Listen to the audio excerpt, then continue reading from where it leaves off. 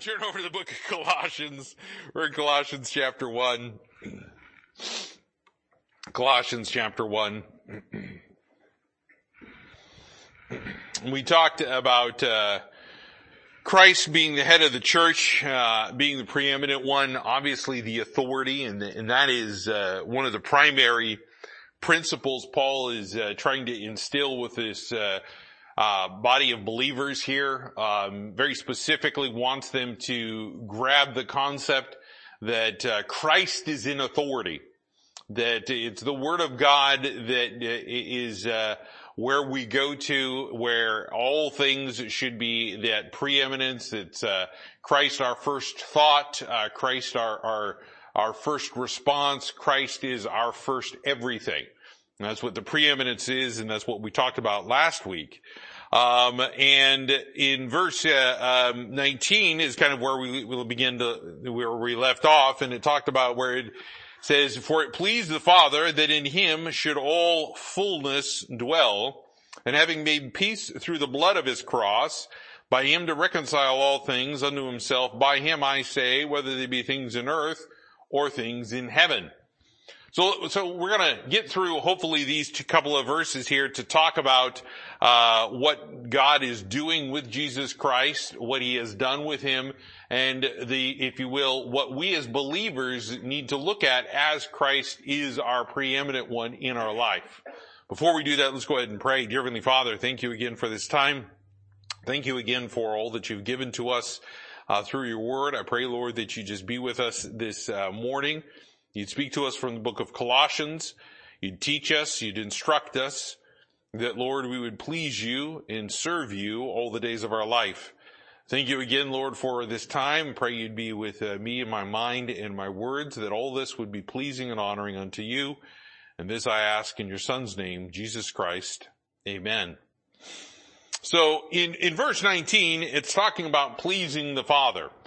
And I'll tell you, one of the most important things that Jesus Christ set as a example for us is this. He came to please the Father. He specifically said he came to do the Lord's will, the Father's will, not his will, meaning that he wasn't going to be engaging in doing the willfulness of his flesh. What he was doing was to please God. And we find obviously that we've already talked about that over in Revelation chapter 4, that is part of what we are to understand as believers, is that all things were created for his pleasure. All things. It means that it's going to please him. The stuff that he is doing, the stuff that he specifically enacts in his will, that is something that he wants to see, if you will, a pleasing result in. We like to be pleased. When something happens and occurs, we like to be pleased with the outcome. Now, again, perfect example would be, if you noticed, I finally got my soul back. I know that sounds weird as a pastor of a church, but I did. So I got my little Kia Soul back, and they finally got the steering rack and pinions parts. I guess they had to specially remake them or whatever from Korea. Regardless, took about 3.5 months to get those things. And when you're out the use of a vehicle, you're not pleased. And in the end of it, Kia really stepped up to the plate and tried to make sure that I was pleased. The part was replaced. It was put in. It was a priority. Once the part was in, that was the first priority, was getting that car out. Then Kia corporate turns around and says, we're going to do something for you because you haven't had the use of the car. We're going to make, your next 3 car payments. And I'm like, well, I'll take that. I'm not going to argue. Free money. I'll take that. Thank you.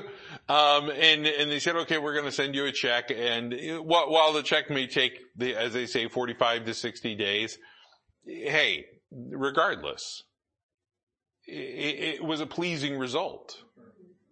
What did they want? They wanted to make sure that I was pleased with the service and pleased with the outcome. There was a lot of stuff that I wasn't pleased with beforehand, but they wanted to make sure that the outcome, eventually what happened and occurred, was pleasing to me. We want to make sure things are pleasing. You know, when you sit down to a meal, you want to make sure that that meal is going to be pleasing to you. If it's not pleasing, you're not going to eat it. You're going to abstain from that. You're going to say, no, I don't think I want that. If it's something that smells funky or looks weird, or you take one bite and you're like, I don't even know what that is, you're just like, no, You're not pleased with that. Well, here we are seeing that what God's will is a pleasing thing. If you want to please God, you have to be in His will. You have to be in His will. As we've talked about time and time again, it says that it is impossible to please God if you do not have faith. Without faith, it is impossible to please Him, is what Scripture specifically says. So as we look at this here, where it pleased the Father, he had this purpose behind what He was doing, and with this purpose, there was going to be this eventual pleasing part, and that is to have the fullness of God dwell in Him. Dwell in Jesus Christ. Dwell in mankind. There He is in the flesh, created that way, and as we see over and over again, He talks about this fullness being in Christ. It pleased the Father. Turn over to the book of Ephesians. Ephesians chapter 1. And here is Paul talking to another church, specifically again about this. And it says in verse 22, back up to verse 21, it says, talking about Jesus Christ, He is far above all principality and power and might and dominion and every name that is named, not only in this world, but also in that which is to come. He has put all things under His feet and gave Him to be the head over all things to the church. Now this is a part of that fullness principle that we're talking about here. All things to the church. Again, this goes back to the preeminence, and we'll get to that, but let's finish with verse 23. It says, which is His body, the fullness of Him that filleth all in all. Mankind has a problem. Mankind has a problem in that man is not complete. Without God, man is not complete. And man has gone about their entire life attempting to fill that void, that empty spot in their life. They fill it with whatever. I mean, you can name it. People have tried it. Career, family, drugs, alcohol, addictions, whatever. People have tried to put whatever in there, thinking that it is going to fill them, that it is going to complete their purpose, that it is going to complete who they are. You hear these people going out and talking about, well, I'm going to go on this, adventure and I'm going to go find myself. It's one of the most bizarre statements that I've ever heard. Because number one, you're standing right in front of me. So you're found. But if you're talking about finding your purpose, if you're talking about finding your personality, if you're talking about finding out what it is you're to do, the Bible has all of those answers. God has all of those answers. In Genesis chapter 1 and in Genesis chapter 2, God makes it perfectly clear that God did not want man to be without him. He kept him alive. He keeps us all alive. And here he is talking about the fullness of Christ. He is the all in all. If there's ever anything that we need, that's him. You know, I made that comment about contentment. And I'll tell you this, one of the main reasons people are malcontent is because Christ is not enough. God is not enough. The Word of God is not enough.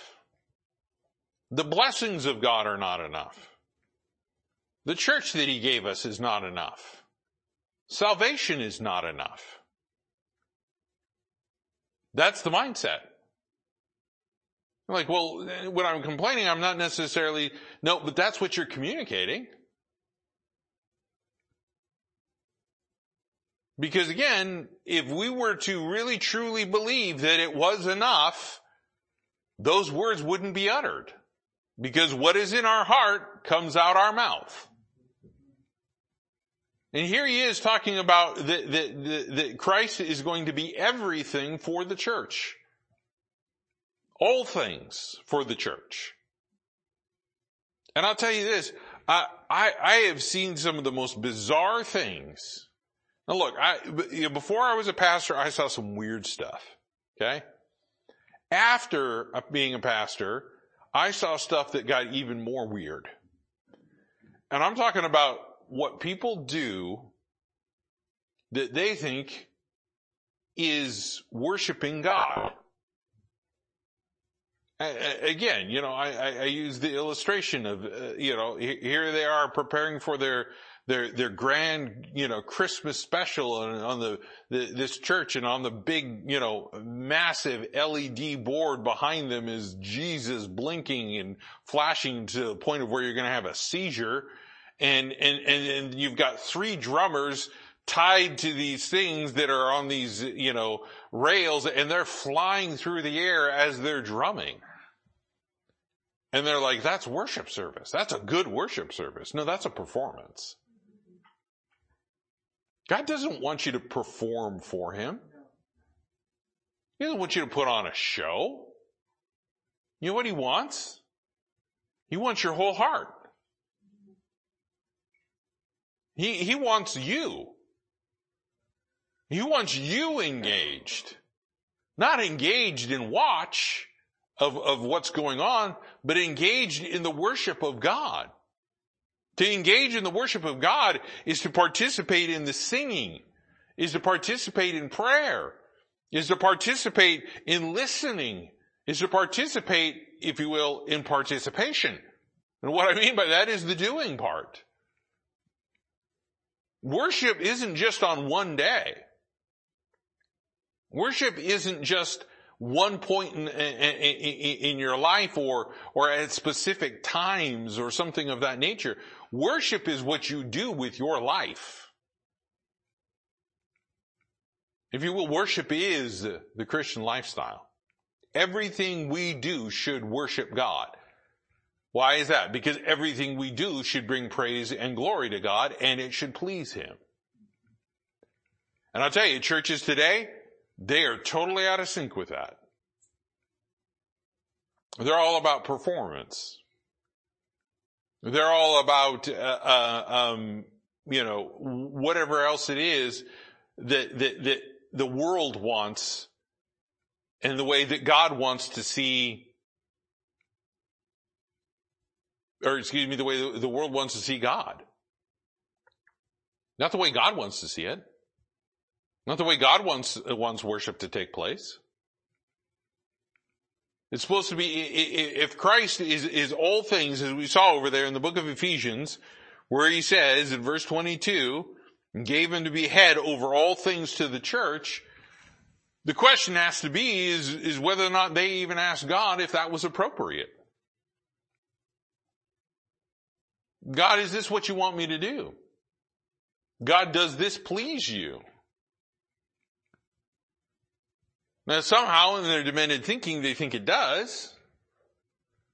But I tell you, when they go to the ways of the world and they go to the wisdom of the world, and they go with things that are carnal and fleshly and selfish and devilish and evil and all of these things, you're like, well, not all the churches do it. Well, they are if they're seeking to get things from a worldly perspective. Do you know how much of Christian counseling is done from a worldly perspective? They don't use the Word of God. They don't use the Word of God. They use modern psychology. They use humanism. Therein is the problem. Turn over to the book of John, John chapter 5. John chapter 5, talking about this fullness. Everything having to do with the church and everything that has to do with us, because again, we are the church, the body of Christ. If you're a saved, born again believer, you are a member of the body of Christ. There's people that run around and they try to, if you will, say there's multiple bodies of Christ, that each congregation is a body of Christ. And I understand that we talk about, a body as a congregation and a group of believers and stuff like that. But I'm talking about the concept of they think that each body is separate. And that in order to get into that body, you have to be baptized in their church or by somebody that they recognize that is an appropriate person for that church. Otherwise, you got to be rebaptized. Otherwise, you're not going to be in the church and you're outside of it. You're an alien. That's a false doctrine. I'm sorry. You know what that is? That's called exclusivity. That's called preference of people. It's a dangerous doctrine. It leads to forms of legalism. It leads to forms of abuse of authority. It leads to all sorts of crazy stuff. God doesn't mention that in Scripture. If you're a born again, saved child of God, you are baptized spiritually into the body of Christ, and you cannot be removed. You cannot be removed. Those guys run around and say you can be. They say, well, if you fall out of favor with the church and then they excommunicate you and they expel you, then you're not in good standing in the church. And if you're not in good standing in the church, then you are not in the body of Christ.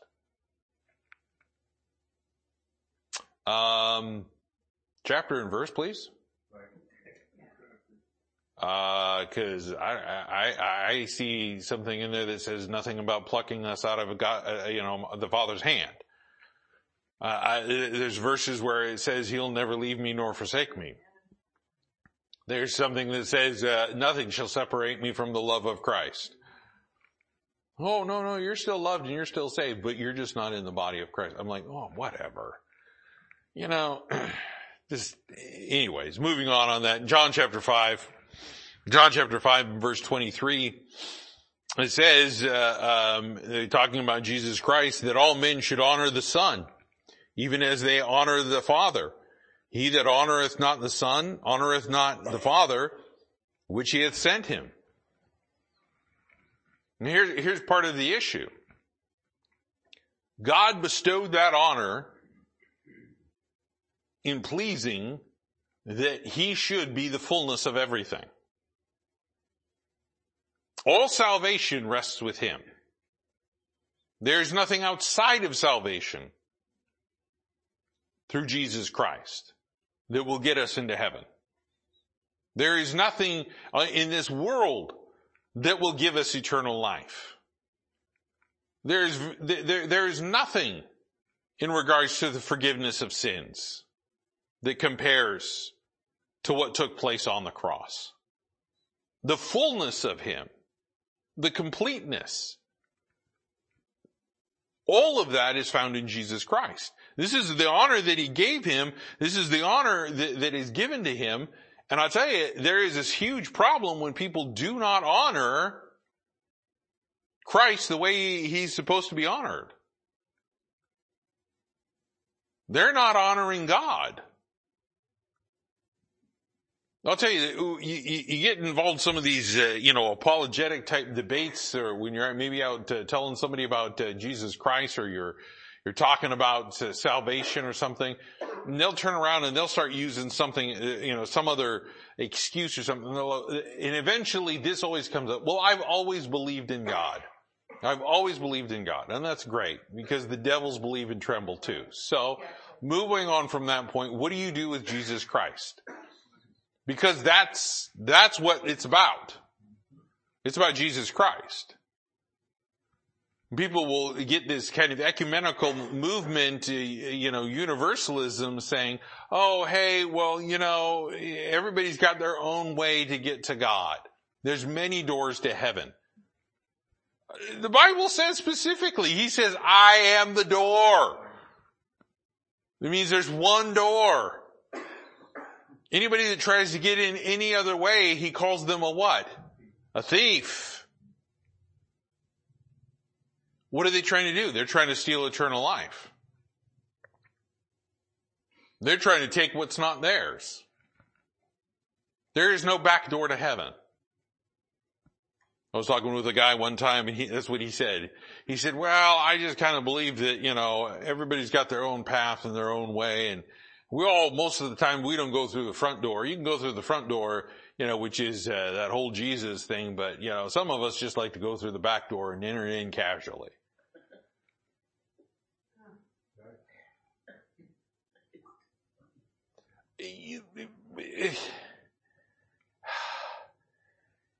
Look, if somebody tries to enter through the front door without you being aware of it, through the back door without you being aware of it, that generally does not end well. And for most of the people in our church, it won't end well for that individual. I'm not saying that to say that that's what needs to happen, but oh man, somebody's going to get hurt.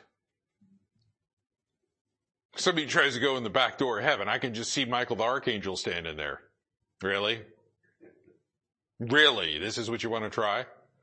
Or maybe that cherubim that had the flaming sword over there, because obviously, he's not going to be guarding that tree of life on earth anymore, but he's still got that flaming sword and he's playing around with it going, this is cool. He's at the back door now. Somebody tries to get through the back door and they meet him. Just meeting him would be terrifying enough, but now he's got a flaming sword. That would be even scarier. No, the only way you get to heaven is through Jesus Christ. He fulfills all requirements, if you will, for salvation. He has fulfilled all the law. He has fulfilled everything that God has asked for when it comes to salvation. He has filled all of it with himself, and God has given him this honor, and specifically has said, this is what I'm going to do. It's about him. It's about Jesus Christ. And it says, he that honoreth not the Son, honoreth not the Father, which hath sent him. Because somebody believes in another God, if they believe in Buddha, but they don't believe in Jesus Christ, guess what? They're not honoring him. Then they're not honoring the Father. They're not honoring God. They don't get in.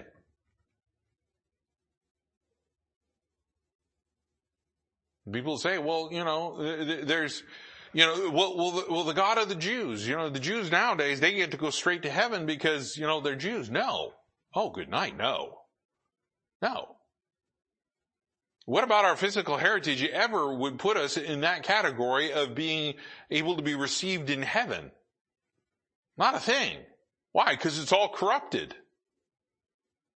But I will tell you this, when it comes down to salvation through Jesus Christ, it is filled. It is complete. It is accomplished. All fullness dwells in him. Go over to John chapter 1, since we're there, and you take a look at verse 16.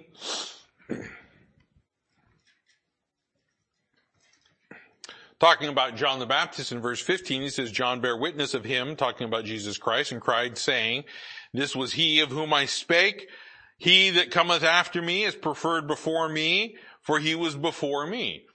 What is John the Baptist doing? John the Baptist is doing what every preacher, every Sunday school teacher, every junior church teacher, every Christian should do. Not me, Christ. Don't look at me. Look at what he has done and what he is doing.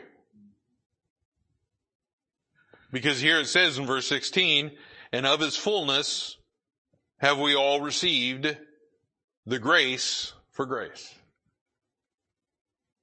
We will get to receive that fullness. Because that fullness dwells in him, because it is in him, and God it's pleased him that all fullness should dwell in him, then when we receive Christ, our salvation is complete. But I will tell you this, we are full in Christ. We are full in Christ. What happens when you sit down at a meal and you begin to eat your meal? You start to fill up. What was it your parents always told you? No dessert before dinner, otherwise you will ruin your appetite. What does that mean? If you eat 16 cookies, you're not going to feel like eating your green beans. I don't feel like eating those anytime, but that's all right. But you understand what I'm saying? They want you to eat what is being prepared. I mean, we've heard it all many different ways: spoil your supper, ruin your appetite, all those things about that, because what they didn't want to have happen was for you to sit down and not be able to eat what was given to you because you were full. And you sit down to a meal, and here's the concept. You eat till you're full. Most people don't even understand what that means. They think being full till the point of where you're exploding. That's overfilled. That's a problem. Being full means that that's it. Nothing excess. You've stopped. You're satisfied. When we're full, we're satisfied. The fullness of Christ satisfied what was required for salvation. How can a Christian have a life without Christ? Now, obviously, we have a life with him, eternal life, but follow me on this. How can we live our life to the fullest if Christ is not preeminent? If we don't go to where the source of what's going to fill us is. If he's not enough,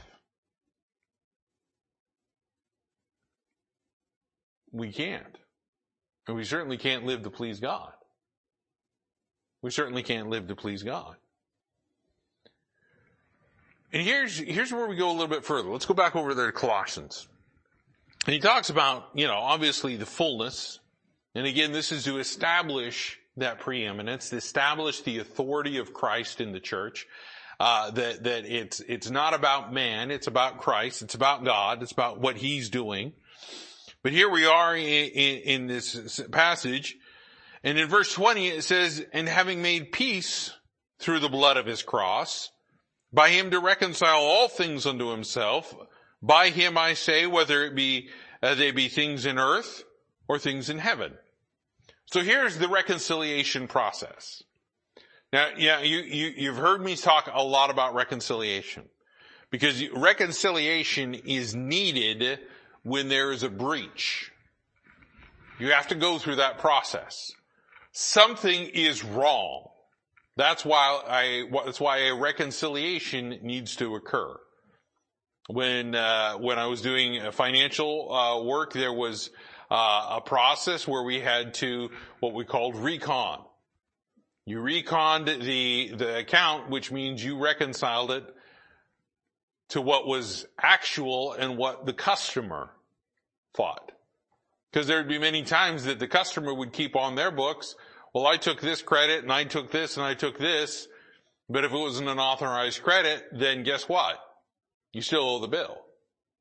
I'll give you an example. Let's say you got a credit card bill. Credit card bill is $2,000. You're like, okay, I need to pay my credit card bill. You know what? I went out to eat that one time and that wasn't it didn't taste quite right. So I'm going to go ahead and not include that. I bought that, thing that people told me I shouldn't buy because it was from China and it broke. So I'm not going to include that. I just wasn't satisfied with that product. And you come to this concept and you go, okay, well, there's about $1,000 worth of stuff I don't think I should pay for. And you send in a check or do an online payment, because who uses checks anymore, right? So you do your online payment and you pay $1,000 and they go, you get a phone call from the bank saying, you only paid $1,000. You still owe us $1,000. Oh, no, I don't think I owe that. And they're like, well, why? Well, I just don't feel like paying it. It don't work that way. Well, in the financial world, that happens a lot. Very frequently. And you have to get a hold of the customer and say, why are you short paying us? Your check, your invoice amount was for $60,000 and you decided you're only going to pay us $40,000. What's the issue? Well, I'm going to take those credits. Well, you can't take those credits yet because you haven't paid for them. So you can't take that off. And I mean, there's all this stuff that has to go through this process. So we go through the process of reconciling. What is it they say? What is it that we say? And in the end, we come to that, what it's supposed to be. What the truth is. What the truth is. So the reconciliation process also occurs when there's a breach of trust, when there's a breach in a relationship, when there's a problem. Reconciliation has to occur. We are ambassadors of that ministry of reconciliation. 2 Corinthians 5. We'll get there. But what we see here is that as somebody that is reconciling, we are to make things right. So a person makes that breach, they've got to go through the process of reconciling, making it right. That is an important step in that process. It's an important step of forgiving. It's an important step of seeking that forgiveness. It's an important step of admission. I mean, there's important steps all along the way. Reconciliation is one of them. Because it's not appropriate biblically to just go and say, oh, okay, all's forgiven, and never have anything reconciled. God made it reconciled for us. He reconciled all things and said, this is what is right. This is what needs to be done. Now, obviously, somebody can not agree in the reconciliation process and say, well, I don't want to go through that process, or I don't want to do that, and that's on them. But there should always be an attempt to do that. So if, as an example, trust is breached, there is a responsibility of the individual that breached the trust to reconcile that trust, meaning that they have to rebuild it. And they have to rebuild it scripturally. The other person in the process has their own, if you will, requirements, meaning that they can't make them jump through fiery hoops and move the goalpost 15 billion times and make them do this and make them do that, and it's some sort of torture thing. That's not how it works. God has a reconciliation process, and it is all done through Jesus Christ. Eliminating Jesus Christ from the reconciliation process just is going to make the matter worse. It just makes the matter worse. And here he is talking about everything being reconciled. Turn over to Romans chapter 5. Romans chapter 5. Let's take a look at a couple of passages here where again this is emphasized. Romans chapter 5.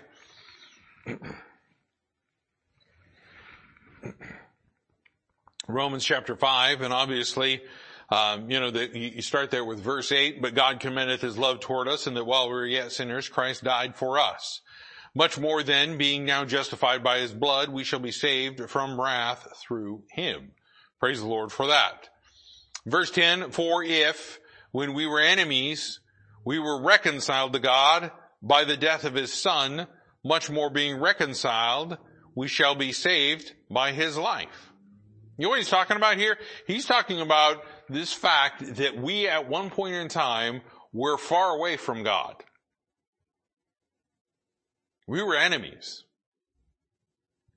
If you have not trusted Jesus Christ as your Lord and Savior, you are an enemy of God. You're an enemy of God. Because you're doing everything against him. Everything against who he is and what he has done. And he makes it clear right here, we are reconciled to God by the death of his Son. That reconciliation process requires something to die. Typically, when you're talking about reconciling in a relationship, you know what usually has to occur? Death. Something's got to die. You know what typically has to die? Pride. That critter's got to be killed 15 million ways to Sunday. It cannot be part of it. You cannot be reconciled if pride exists. You cannot be reconciled if pride continues to push an individual to do the same things. What do we have to do? We have to die to ourselves. We have to, as God has made clear here, this fullness, this preeminence was because of his death that caused this reconciliation to occur, where God said, that is a sufficient sacrifice. That is sufficient. It has fulfilled all the things that is being required when it comes to the death because of sin. Doesn't the Bible specifically say the wages of sin is death? In order to pay for sin, something has to die. That was established in Genesis chapter 3. The devil questioned it. But a death did occur. Paul talks about that in Romans 7. Now take a look over at 2 Corinthians chapter 5. This is the passage that I was just referencing, talking about this process of reconciliation. 2 Corinthians chapter 5.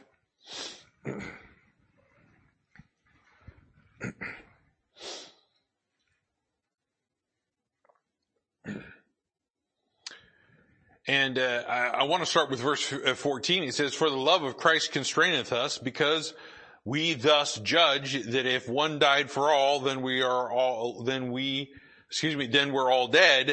and that he died for all, that they which live should not henceforth live unto themselves, but unto him which died for them and rose again. So here's the concept. Jesus Christ reconciled by his death. He died for that purpose, meaning that we should not live a life for ourselves. He covers that also in 1 Corinthians chapter 6, the end of the chapter. But what do we find here? He says in verse 16, wherefore henceforth know we no man after the flesh, yea, though we have known Christ after the flesh, yet now henceforth we know him no more. Therefore, if any man be in Christ, he is a new creature. Old things are passed away. Behold, all things are become new. He's talking about spiritual rebirth. He's talking about John chapter 3. Ye must be born again. In verse 18, he says, all things are of God, who hath reconciled us to himself by Jesus Christ, and hath given us the ministry of reconciliation. So here's what he's saying. He's saying, okay, I died on the cross for your sins. You're trusting in that for your salvation, the shed blood of his cross.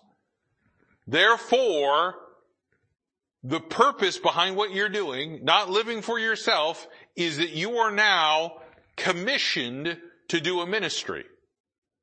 Yep, every Christian has a ministry. Every Christian has a ministry. That ministry is to ensure that you communicate that man can be reconciled to God.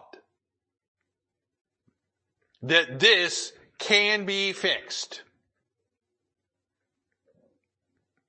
You know, people just throw up their hands and they say, oh, this world's just going to hell in a handbasket. Well, yeah, it kind of is.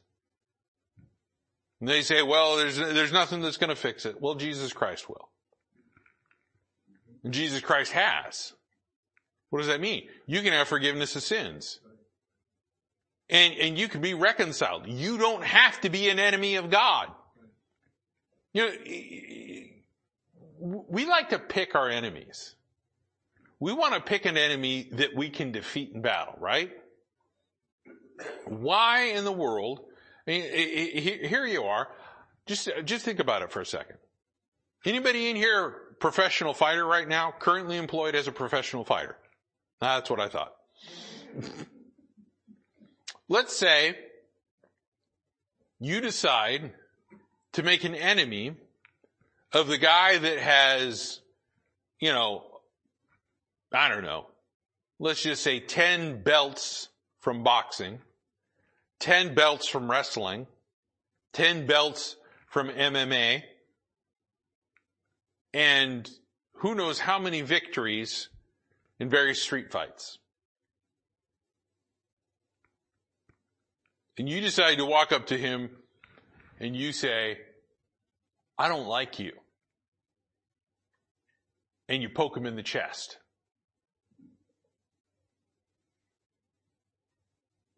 You're trying to provoke him. You say, you are my enemy. I am here to defeat you.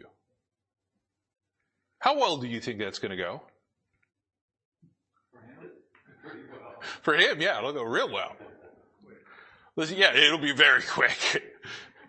And as a matter of fact, you just might want to call the ambulance ahead of time. Because you're going to need it. But why in the world would we want to pick God to be our enemy? But we did when we chose sin. We chose to be an enemy of God. We chose to be a child of disobedience. We chose to be a child of wrath instead of a child of God. We chose to follow the prince of the power of the air, the God of this world has been elected in this horrible election. But again, I want to point that out. Those are all choices that people make. And we as believers understand that we need to communicate that reconciliation, saying, hey, it doesn't have to be that way. You don't have to be an enemy of God. And he says in verse 19, to wit, that God was in Christ reconciling the world unto himself, not imputing their trespasses unto them, and hath committed unto us the word of reconciliation. Well, where's the word of reconciliation? It's found in the Bible itself. Now then, we are ambassadors for Christ, as though God did beseech you by us, and we pray you in Christ's stead, be ye reconciled to God. There needs to make sure that there's a reconciliation that occurs. And we have to get to this concept where we realize the importance of what that reconciliation does. And he summarizes it here in verse 21 of the same passage. He says, for he hath made him to be sin for us, who knew no sin, that we might be made the righteousness of God in him. In order to get that righteousness, in order to be filled with that righteousness, in order to have that, Jesus Christ took all of our sin on that cross and shed his blood to cover it. The blood of his cross. So that we, in the sight of God, would be righteous. He did that for you. Now that is a great way to reconcile something. When the person who can't reconcile themselves to that standard that God has set forth, God says, okay, you know what? I will go ahead and I will do the reconciliation for it. I will make it right. And here's what I will do. That would be the equivalent of what we were just talking about with the credit card. And you say, well, I can't pay that other $1,000. And the credit card company says, okay, well, you know what we're going to do? We're going to go ahead and take the hit and we're going to pay it for you. You'd be like, oh, that's nice. Thank you. Even though it is your debt. Whether you think it is or not, it's yours. You racked up the charges.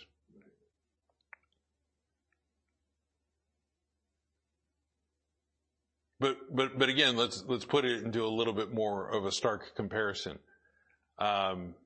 Let's say the guy next to you did the same thing, but this time he charged $20,000 and he only paid $10,000, and he owes that other $10,000. But then let's be very, very, very realistic of all of this. You owe that $1,000. Well, actually, you owe the $2,000 because you couldn't even pay the $1,000. You racked up all those charges, $2,000, you can't pay it. The other guy racked up $20,000, he can't pay 1 cent of it. Could you imagine the credit card company taking everybody's debts and saying, we're just going to wipe it clean? You're like, oh, that credit card company wouldn't be in business anymore. Tank the economy. Well, let's put it this way. You're not going to tank God's economy of grace. You're not going to tank God's economy of mercy. Because it's so much more. And it's so much greater than our sin. So when Jesus Christ says, you know what, I'll forgive your sin. I want to be reconciled. I want to have this relationship. I want you to commune with me, as he says. I want to come in and sup with you. I want that relationship.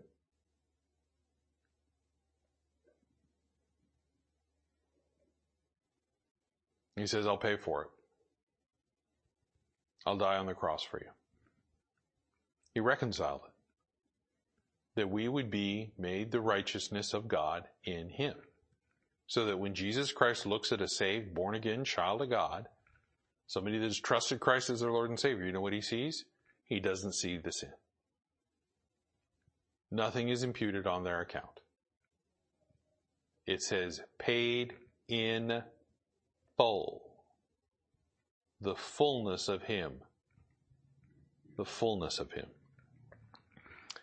I want to take a look at one more verse here. And turn over to Hebrews chapter 2, and then we'll be done. Hebrews chapter 2.